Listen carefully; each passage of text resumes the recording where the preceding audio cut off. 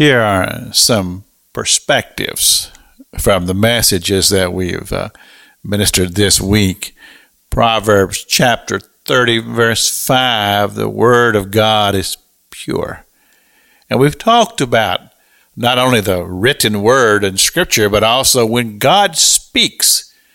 And when God speaks to you, and God has spoken throughout the centuries, where God's Word comes forth, then we have to establish within our own selves that we've truly heard from God and honor that and reverence that, because that's such a precious, precious thing.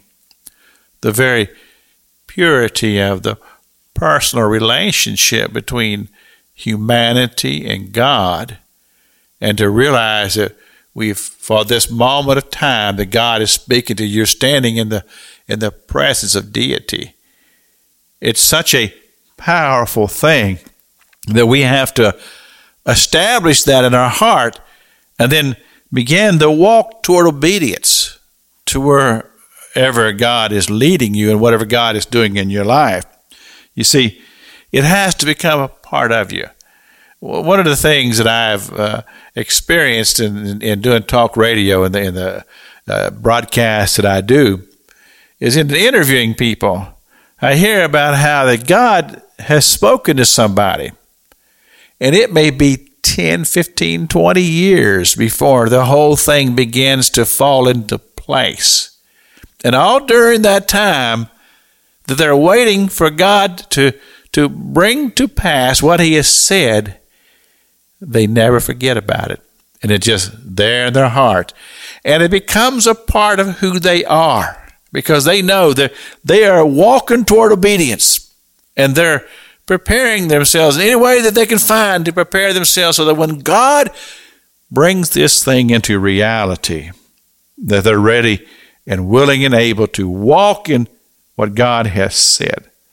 You see, I think about Abraham, whose name was Abram, until God changed his name to Abraham, which simply means the father of many, or father of many nations, so that every time that he had to tell somebody his name, he had to say, "My name is Abraham," which meant father of many, so they would just become a part of who he was, a part of his daily walk, a part of his confession, that he never got far away from that Word of God that had come to him, that precious, pure Word of God, where God had laid this thing upon his heart and said, "Abraham, your descendants are going to cover this land."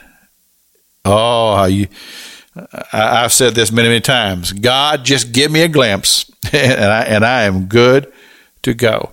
And so that's why it's important that we study to prepare ourselves and to prove and to improve ourselves to be ready, and then to share the vision. Be confident in it, because God has called me. God has spoke this to me. Perhaps there are others that God would bring around to be a part of God's calling in your life. And then that word, be patient. Be patient. And then, as I always say, and I say this about the ministries that God has called me to do and the church that I pastor, I said, "Lord, let me be obedient to the cloud. When the cloud moves, I move." It's Pastor Jack King with the gospel on the radio broadcast.